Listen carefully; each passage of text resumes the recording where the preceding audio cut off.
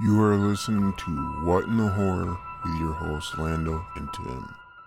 Welcome back to yet another episode of What in the Horror with your hosts Lando and Tim. Today we will be reviewing Prometheus from 2012 and Brain Scan from 1994. So it's Tim's turn to go first, so we'll be taking a look at Prometheus from 2012. Take it away, Tim. All right, it opens up. There's this like slightly strange looking human, but he looks really ripped. Guy just standing there walking over to the edge of the water. He opens up this weird container with some like black oozy stuff in it, and he drinks it next to this waterfall, and then it like bonds with his DNA and it just disintegrates him. And then as it goes, you watch the DNA actually like break down to the DNA level and then start to rebuild and create life. So kind of supposedly this is like millions of years ago by the looks of it, and this is what becomes Earth. This is how Earth got started. The Big Bang Theory was actually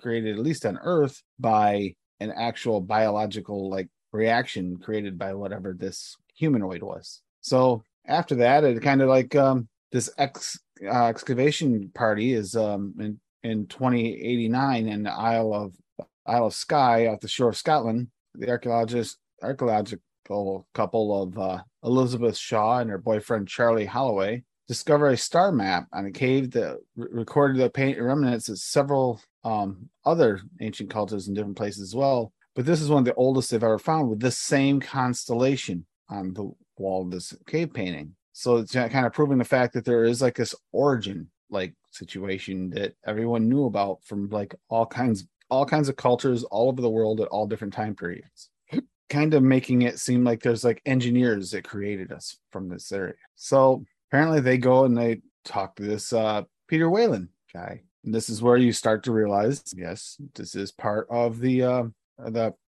Aliens series. And then they talk to him and they talk him into going out into space, which you find out because this like German like dude all of a sudden sitting there practicing speaking German, watching movies, dyeing his hair weirdly, and like he's got even has this one point where he's got like almost dyeing it like with a wig almost looking. It's kind of strange. And he's just walking around the ship alone, checking in and looking at dreams through these special goggles while the crew seems to be sleeping. And he's seeing like dreams and memories that's going through their minds while this is all going on. So anyhow, all of a sudden, while he's walking around doing all these different things, watching movies, learning stuff, practicing speech in different languages. And then the ship reaches its destination threshold. One of the crew members gets woken up automatically, and he goes in to check and sees her already doing like push-ups on the floor with wet footprints coming from like this pod where apparently been asleep for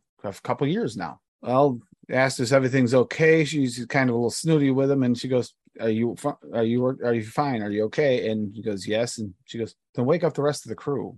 So he does. He goes and wakes everybody up. There's Elizabeth actually gets a little bit sick when she wakes up, like from the sickness from the cryo sleep. A few of the others are doing a little bit better, but they do eat. So they get there and they're in this planet system. So they go down. They start checking it. This is after the briefing, and there's like this cool hologram with old man Whalen there, where he talks about he'd be dead by now by the time this happened a few years in the future, and that this is gonna be in charge of Elizabeth Shaw and Charlie are gonna be in charge of this whole situation as far as going down there and exploring this planet. Well, because it's the only planet that can sustain life in the solar system. It has its own moon. It's a moon or something. So they go down and they start looking around with the ship. It's kind of a cool ship. It's got like the angled engines and stuff, like some of the jet fighters for the Navy. It's kind of neat. Anyhow, they're flying around and they're looking around, and Charlie actually looks over and sees these straight lines. He goes, God doesn't create things in straight lines. And there's this perfect little like a landing field looking thing with these big like mounds that look kind of a little unnaturally formed. So they sit down there, and he's only got 6 hours of daylight left. And the captain tries to talk him into waiting the next day. And then the woman in charge of this whole thing seems to be in charge. Finds out she has her own little ecosystem, like space pod like situation where it's within the ship where it's got its own ecosystem, its own life support, because she's extra cautious. Well, she tells them, because although you are technically the reason we're here, don't touch anything, don't do anything, this is not on you. And it just acts really strange about the whole situation. Like she's got like an attitude, like she gave the guy that woke her up, which at this point you turn out to realize he's actually an android. That was talked about when Weyland came through. He says the closest thing they ever had to a son, and his name's David, and David is actually an android, high functioning android. And apparently David has spent the last couple of years learning all languages so that he could translate for them in case there's any scripture on the wall, or they have to talk to someone, or any of that type of situation. So they go onto the planet, like they go in this pyramid, and they're going through, and they find out that there's actually breathable air inside. Of course, Charlie actually takes off his helmet, even though they try to talk him out of it, and realizes that the air is good. And then everybody's like, oh, okay, you're going to take your chance. Let's do it too. And it's like, okay, they're all complaining. I don't think they're not 100% sure it's safe, even though it says it's safe. And for one, David is actually saying it is as well. David doesn't technically have to wear a mask, but because he doesn't breathe, but yet he does to kind of blend in and kind of, I think, in his way of feeling more human. But they take it off. They start traveling through, and they find David finds this thing on a wall, and he activates it, and it shows like almost like visual, like recorded memory, like almost like camera, but not really. It's almost ghostly, of this huge humanoid-ish creature running through this hallway, and they're chasing it. They see others running too, but there's one they see it chasing, and they come up on the door, and they find that this door had cut this thing's head off, like it fell and collapsed, and then it cut its head off. At this point, you realize how big this thing is when you walk up to it. It's huge. Of course, David goes over and just opens the door, even though, it seems like a great protocol. Let's just open stuff up. They have no idea what we're doing here. Opens up this door. They find the head on the inside. It's there.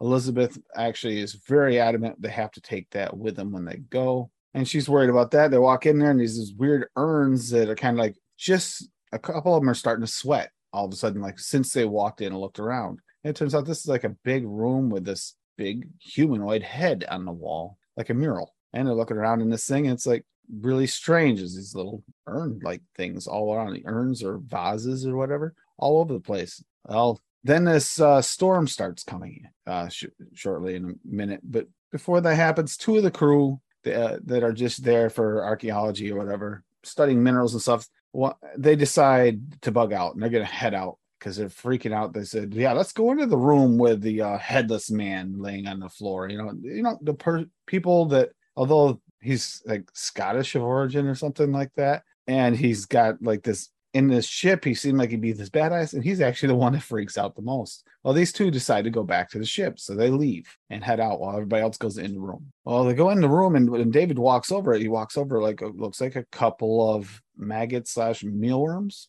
or something like that, and they want to crawling into this ooze that's coming out of the one that started sweating, that one like urn vase thing that starts sweating. Well, they go in there, they everybody's going okay. The storm starts coming in. Elizabeth's packing up this head, making sure this head goes with them to the ship. They rush. They get back to the ship, and just it's close. They barely get there. Well, on the way into the ship, they have a big mess where the head flies away, and Elizabeth goes after it and gets thrown. She somehow doesn't get severely injured while getting banged off like the landing gear. Now David hooks himself up to this winch. He goes out and he saves both David and both Charlie and Elizabeth. And miraculously, they tied in the head and were able to bring the head back as well through a side port. Come in, Elizabeth starts going through this head thing. While this was going on in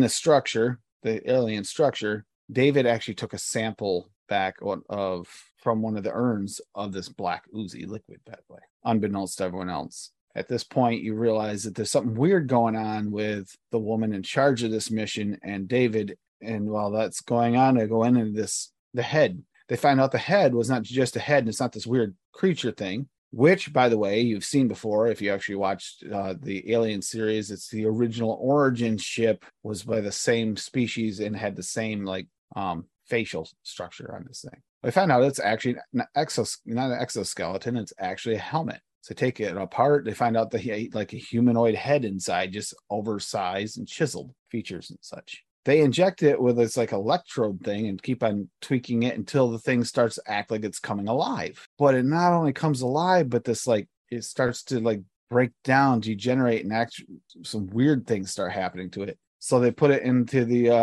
they go into the auto decontamination thing, and the thing explodes, literally explodes. So they're still a little weirded out by all that going on. While this is going on, you start to find out that the woman in charge and David went and talked to somebody with that dream helmet thing. That dream last session. Apparently, you communicate back and forth with it. It doesn't say that earlier, but she goes and confronts him in the hallway and said, "What did he say?" And basically, she says, "Try harder." And you get suspicions here of who that might be. If you've seen some of the previous installments in this series, you would kind of expect this exactly to be exactly what's going on. So they go through. He goes and they decide that they find out this during this time too that those two people that left early to come back are still trapped in the structure because they got lost. Then on the scanners, the captain of the ship is actually there and talks to them on the ship and finds out that all of a sudden it shows us there's a life form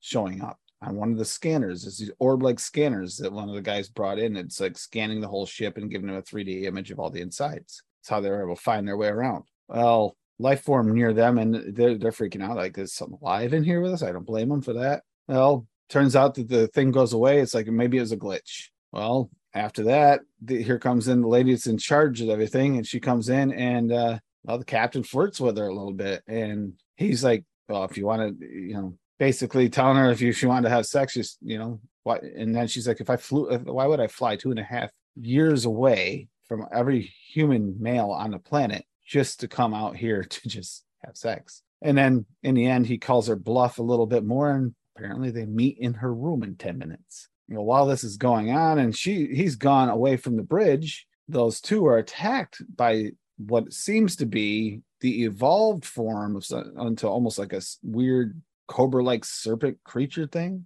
It turns out to be a couple of them that are popping out of the ooze, which explained a life form / hidden life form situation with the scanners. Oh, they didn't know that one of them got excited, like, "Oh my God, it's cool looking, it's fine." And then these things attack them. One of them, it actually grabs his arm, twists on his arm, kind of constricts on it like a snake to the point where he snaps his arm. And then the other one tries to cut it off him, gets when he cuts it, it's got like acid for blood, similar to the aliens, and it like implodes his face within his protective mask, because they're in the protective mask to help with the elements because it's a little cold in there. They had heated blankets and stuff while they're sitting in that throne room, like that mirror room. Well, then the other one, it actually gets into his spacesuit, bites a hole in, gets into his spacesuit, and then goes down his throat and into his body. So essentially, they're both dead at this point. The captain comes back in the room and sees that there's no feed on either one of them anymore, and that there's showing no life signs. But he missed the whole thing. Of course, this is weird. Apparently, they didn't know enough to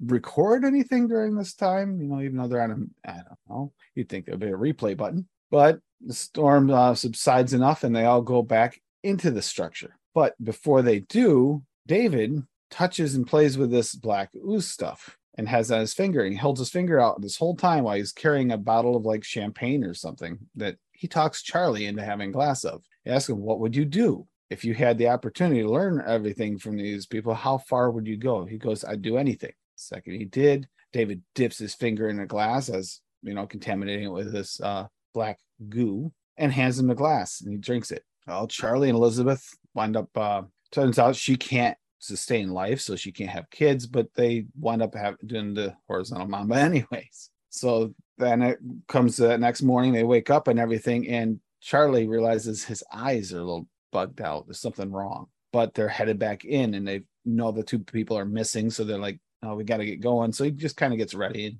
kind of ignores all that. He starts to fade on the way in. So they go in, they get in there, and David goes off on his own. He says something about he's going to do some translating or something and work on a glitch or whatever in that system for the life form that showed up and disappeared. But he's really going off and checking out different areas of the ship, of this areas of this alien structure. Because at this point, you realize because he came with him, guess who woke up and came with him this time? Yes, old man Whalen is still alive. He's the one that was actually being talked to by David. He was looking, I think, for like, an eternal life elixir type situation. He figures if these guys they can create life on a planet, they should be able to figure out how to prolong his life. He's looking for immortality. Turns out, during this time that hey, the woman in charge of this mission, the one's kind of got a little chip on her shoulder, it's his daughter. And she's not happy because she wished he would just hand over the throne to her, because that's how monarchies work. Eventually, the monarchy dies and then their children take over. So she's kind of not rooting for daddy quite as much as you'd think. They have a little bit of a toxic mommy daddy daughter relationship going on. Well, they get out there, they're going through all this. He's got this bio help suit so he can walk a little bit better. Turns out they go in there, they find these bodies the bodies that are there. They did see the reptilian things, but the reptilian things did not attack them, which is kind of odd. I don't know why they didn't. But they did. The reptilian thing came out of the one body. It was still in it. And apparently at this point, David's walking off on his own. He finds that there's this like bridge type situation with this. He's playing another one of these like recorded like ghostly, but this one's not as ghostly, like images of this guy playing this like weird console of different like crystals and stuff that are going. And it shows like the solar systems and everything, the entire universe, and like Earth specifically. Like he can actually interact with it, David can, and he actually grabs Earth out of this and looks it over, and it winds up being on the floor. So apparently this is actually proof that is where life on Earth came from. Well, after this thing goes down, he goes over and watches like one of them lay down in this another cryo chamber situation. Turns out one of them is still alive. Well, guess where they're gonna head? Sure enough. So they go back to the ship again, and when they get back to the ship, because of Charlie actually shows signs that he has definitely been contaminated. Something's seriously wrong, and Elizabeth's trying to save him. It's their lovers. And the woman in charge, the daughter, she actually threatens to set him on fire with a flamethrower, and he wants everybody to get in where they're safe, including Elizabeth, and he's willing to give up his life. So he just throws his arms up in the air and says, just do it. And he actually purposely has the woman set him on fire and kill him. Of course, she loses it, passes out, and falls down, and they carry her in and put her into this medical chamber situation. But the only person in there is David with her at first. Well, David does a scan, finds out she's pregnant, and it's not a natural birth. David being an android, this is a little weird, but again, not unexpected. So it's not a natural birth. She's 3 months pregnant, and it just happened last night. So it's like, okay, that's not possible. She leaves. He gives her an injection with his heavy sedative, leaves the room. They come in, and the medical team's in there trying to wake her up, slapping her face. So she's really doped up. And she then surprises them, knocks them both with some kind of a heavy object, knocks them both out, runs away, finds some kind of medical automated medical pod thing that apparently is made for men. It's designed for the male of the species, not female. So she can't just have a hysterectomy situation to pull this thing out. So she has to remove foreign body. It cuts her open with like this laser, and then reaches in with these like weird forceps like things, pulls out this weird alien octopus type thing out of her. And then this thing's trying to kill her in there, trying to grab her. It's still alive. So she's freaking out and hits the button, and it staples her up with staples, and then opens up. She hits the decontamination thing, and it like looks like it kills this thing. Freezes up and then like sterilizes it, and looks like it kills it. Well, she takes off at this point. She runs into Whalen and them. Now, of course, David's not super happy about what happened because you got survival instinct, and she winds up being one of the ones that goes back into this pyramid, because it turns out that that other structure, the bridge, there is one still alive, and it is a bridge to a ship. So they're going back in because Whalen wants to talk to this thing and try and figure out, basically, is this the elixir of life? Goes in, they get in there. On the way there, of course, Elizabeth's struggling a little bit. I mean, she's doing pretty badass, but she's hurting. I mean, she just cut herself open and just stapled herself back together. But she's a pretty good survivor. They get into this thing. Ultimately wind up waking this thing up, and David tries to talk to it. It doesn't want to talk to him. Turns out that they had created life on Earth, but they had planned to destroy it. And he just, when Whalen's demanding answers, and course, Elizabeth's trying to figure out, why did you create life on Earth and then try to destroy it? Like, why would you do that? Wants to know this answer. And she does state multiple times that this is important to know why. I mean, if we're going to understand this. This thing just rips off David's head, the android's head, separates it in the body, knocks Weyland all around, throwing it everywhere. The entire crew is just like flying everywhere. Elizabeth takes off. It starts chasing after Elizabeth, but eventually she just gets away from this thing. While she's headed out, it starts to prep to take off with the ship. Starts prepping the ship to take off. Well, during all this, the feed goes back to the human ship and everything into Elizabeth, and it talks about the fact that it is a ship to run, hide. They try to take off, and it's supposed to try and take off. She winds up realizing that they got to stop something, and he's telling her, this thing is after you, it's coming after you. So escape pod and all that kind of thing take off. They try to take off, and it's they find up falling after this thing because they realize if they don't chase this thing down and take it off when it takes off, that David's telling them that it is going after Earth. It's going to destroy Earth before we ever get there. So they decide to like almost hyperspace it or whatever it is right into the ship and take it down. Well, Elizabeth and the daughter are both running on the ground from this ship that's crashing and rolling around and just about crushing them while it's landing afterwards. And unfortunately for the daughter, she actually gets completely crushed by this. Elizabeth barely escapes with her life. And that's when David really gets in contact with her through the comms and is explaining that he's coming after her because she had made it to the escape pod, or what's left of the escape pod, that had the self-sustaining capsule and ecosystem in it that was made for the daughter. Well, it came in there. He opens it. This thing's so strong, it actually opens the airlock with its hands and makes it in there. Well, this escape pod, ironically, is also apparently, even though it was designed for a male, and this is where I have a little bit of an issue, maybe it was actually made for old man Weyland, not really for the daughter, but is where that creature thing is still in there. She realizes this thing's still alive in there, and it's grown pretty big. It's inside the room and contained in that room. Well, this thing's coming in after her, the humanoid alien, and she winds up opening up the door to that thing, and it literally attacks the humanoid thing. They have like a big battle royale while she takes off and tries to get out. While she's outside, David talks to her about the fact it's not the only ship. There are other ships available. If you want to get off here, you need to come get me, and I'll help us get off this island, this planet. The alien does eventually kill the humanoid, but then seems to like die at this point. And then she winds up like getting David, and they're going down and they're getting the ship together and everything. And then you see this, that wasn't the only alien type thing alive. There's another one, but it's not quite like the original aliens. This thing had like the weird inner skull like thing that comes out, but it's like kind of weirdly shaped, almost like that octopus one. And it's alive. And who knows what's going to happen next with that. But yes, Elizabeth does seem to survive with this, and as well as that android, very similar to the original Aliens movies, where Sigourney Weaver has the head of the android that looks like Weyland. Now, this is also strange if you watched one of the Alien versus Predator or whatever, the Covenant one. Weyland died there. So how many times can this same guy die? It's kind of a little confusing there. I'm trying to figure out how that works in. But the movie is very unique,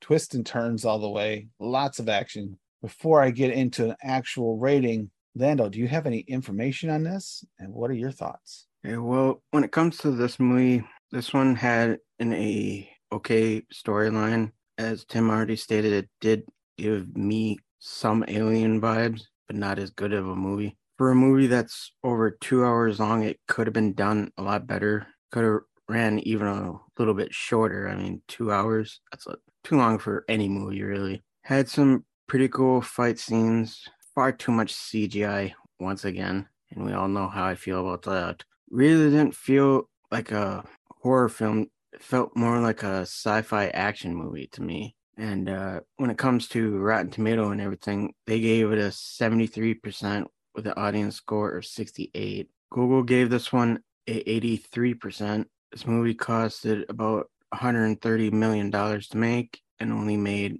a little over $400 million. So, but when it comes to my rating, I had to give this one just a 1 score rating. I didn't hate it, but I didn't like it either. So, what about you there, Tim? You are right about the vibes.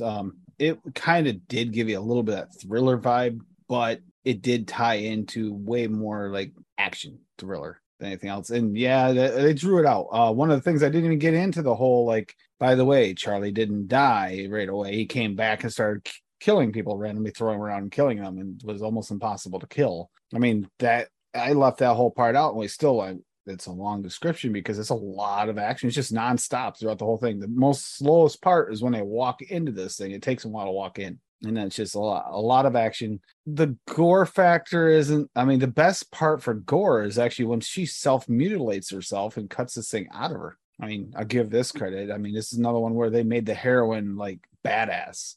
She was a pretty badass doctor. But yeah, it's yeah, if we got to rate these according to horror. That's the issue here. I liked the movie, but again, there was a lot of CGI, especially when it starts right off with that weird him taking it and it's breaking down. They could have done that and had him like disintegrate and just life started forming without breaking it down into that whole cellular and microcellular level. It was kind of, and there's a lot of that throughout this movie. So yeah, I would watch it again, but we're rating a horror movie. For a horror movie, this is, I'd say 3 because it's kind of middle of the road for me, but it's not horror enough to really get a higher rating. Doesn't mean it's not worth watching. Just means it's not horror, just thriller, but sci-fi thriller with action.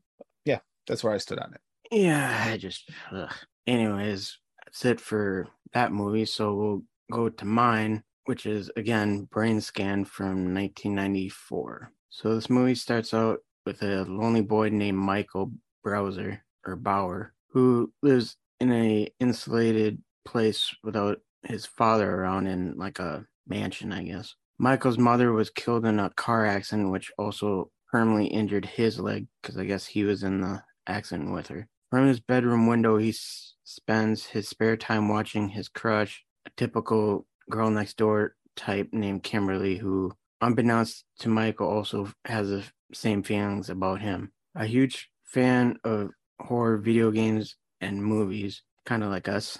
Michael's only friend named Kyle comes over, and they are members of a horror movie club at their school, which their principal bans. Kyle tells Michael about a new ultra realistic game called Brain Scan, and Michael ends up mail ordering his first disc. The game begins strangely with a warning screen informing him that the experience has much in common with hypnotic type of things. During his first experience with the game, Michael is encouraged to act as a psychotic murderer by the game's host, a entity known as Trickster. In the game, Michael murders a stranger and takes his foot as a trophy. Later, he is horrified to discover that his victim in the game was a real person and that the same murder happened in the real world. Kyle ends up begging Michael to let him play the game, but Michael angrily rebuffs him for this. Later, Michael is tormented by Trickster, who ends up showing up in the real world and plays a bunch of songs and stuff in Michael's bedroom because he is a possible witness to the earlier murderer. Trickster tells Michael he must play the second disc to kill the witness. Michael refuses at first, but eventually gives in. However, this time he has no memory of playing the game. He finds Kyle's necklace bloody in his freezer and realizes he murdered Kyle. Michael doesn't remember the murder and calls Kyle. The phone is answered by a detective, Hayden. Michael becomes paranoid that he will be sent to jail. He is also always annoyed by Trickster plaguing his home. Trickster instructs him to kill Kimberly. At nightfall, Michael sneaks into her room but refuses to hurt her. Trickster reveals that he is actually an evil counterpart within Michael's mind. He possesses Michael, the struggle of which wakes Kimberly. Kimberly reveals she has been watching and photographing Michael, which allows him to break free of his inner darkness. At the last minute, the Trickster shows up again and opens the bedroom door, with Detective Hayden entering and shoots Michael dead. Michael awakens in his bedroom. He discovers that the whole experience was a fantasy. After a short outburst of rage ranting at the game for his traumatic experiences, he excitedly realizes that Kyle is still alive and that nothing in the game happened in the real world. Him and Kyle end up going to the party at Kimberly's house, and he finally asks her out, and she replies with a maybe, and she ends up kissing him. The next day, Michael brings the brain scan disc to the school to show the principal, who had demanded to preview all games and movies from now on. It is implied that the principal will have the same nightmarish experience as Michael because Trickster appears in the background. And that's about it for this movie. I mean, it's a pretty straightforward movie. I mean, when it comes to scores and everything, Rotten Tomato gave it a 13, which I disagree with. Audience score gave it a 60. That's fine. Google gave this one a 91%. I totally agree with. I couldn't find a budget for this, but I did find the box office score saying that it made over $4 million. And I really like the story of this lonely kid who ends up killing people because of a video game with like this demon type thing pretty much controlling him. Another thing that I didn't mention because I wanted to mention it in my thoughts. We have titties. And for all my fellow perverts out there, they're pretty nice ones.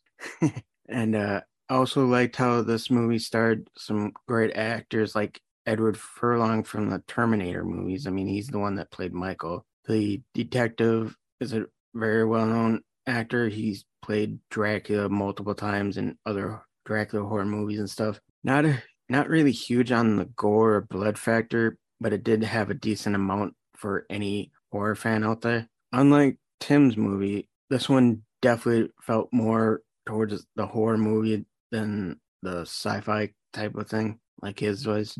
I like the twist in the end where it makes you think it was all in his head, but then Trickster shows up towards the end of the movie. I thought that was pretty cool too. So with that being said, I gave this movie a 4 scope rating. So what about you there, Tim? Yeah, it had more gore, even though it wasn't a lot. There was less CGI. There's a lot of CGI in mine. It really was. I mean, they did have some weird 80s CGI in this one with Trickster mostly. I did like the foot getting cut off, that kind of the crunching sounds and stuff when he cut through it. The dog running around with the foot. Okay, that was, you can't help but kind of laugh at the same time as imagine it would be freaky. You know, this all he has to show that foot someone, you're screwed. So it had that thrill factor. And yes, you got your titties, but yeah. So I also went with a 4 skull rating on this one.